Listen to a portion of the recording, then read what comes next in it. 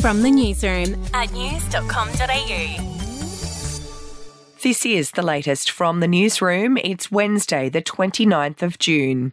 In the middle of a massive housing crisis, the latest census data shows that there are currently 1 million vacant homes in Australia. This comes as more and more families are being forced to give up the dream of owning a home.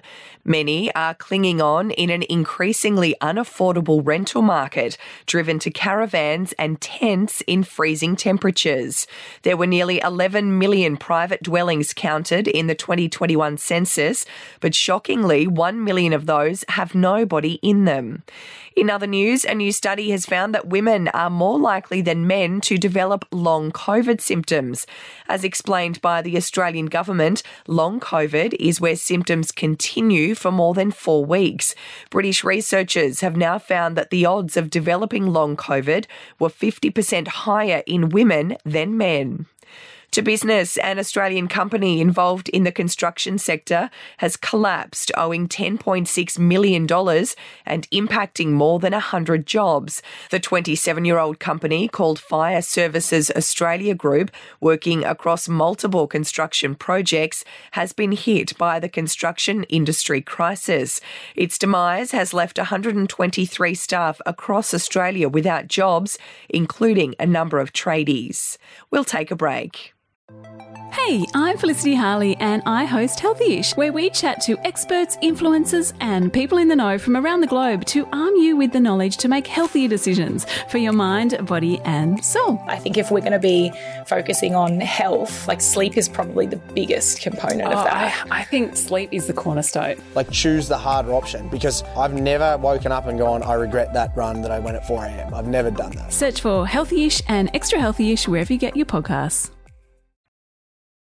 To sport, Israel Folau is trying to keep a low profile as he prepares to make his long-awaited return to international rugby this weekend. 4 years since his last Test appearance with the Wallabies, Folau will return to the highest level of competition in Tonga's Pacific Nations Cup campaign this weekend. Folau is reportedly trying to keep a low profile ahead of Tonga's Test against Fiji in Suva on Saturday, but he continues to attract headlines for his off-field behaviour. And finally, to entertainment, Blink-182 star Travis Barker has been rushed to hospital over a mystery medical emergency as he tweeted, "God save me." His wife, US reality star Kourtney Kardashian, was seen by his side as he was put on a stretcher and carried into Cedars-Sinai Medical Center.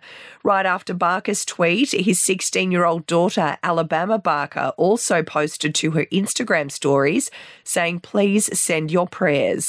His family is yet to comment publicly but have been seen by his side at the hospital. That's the latest from the newsroom. We'll be back with another update soon. Get the latest from news.com.au.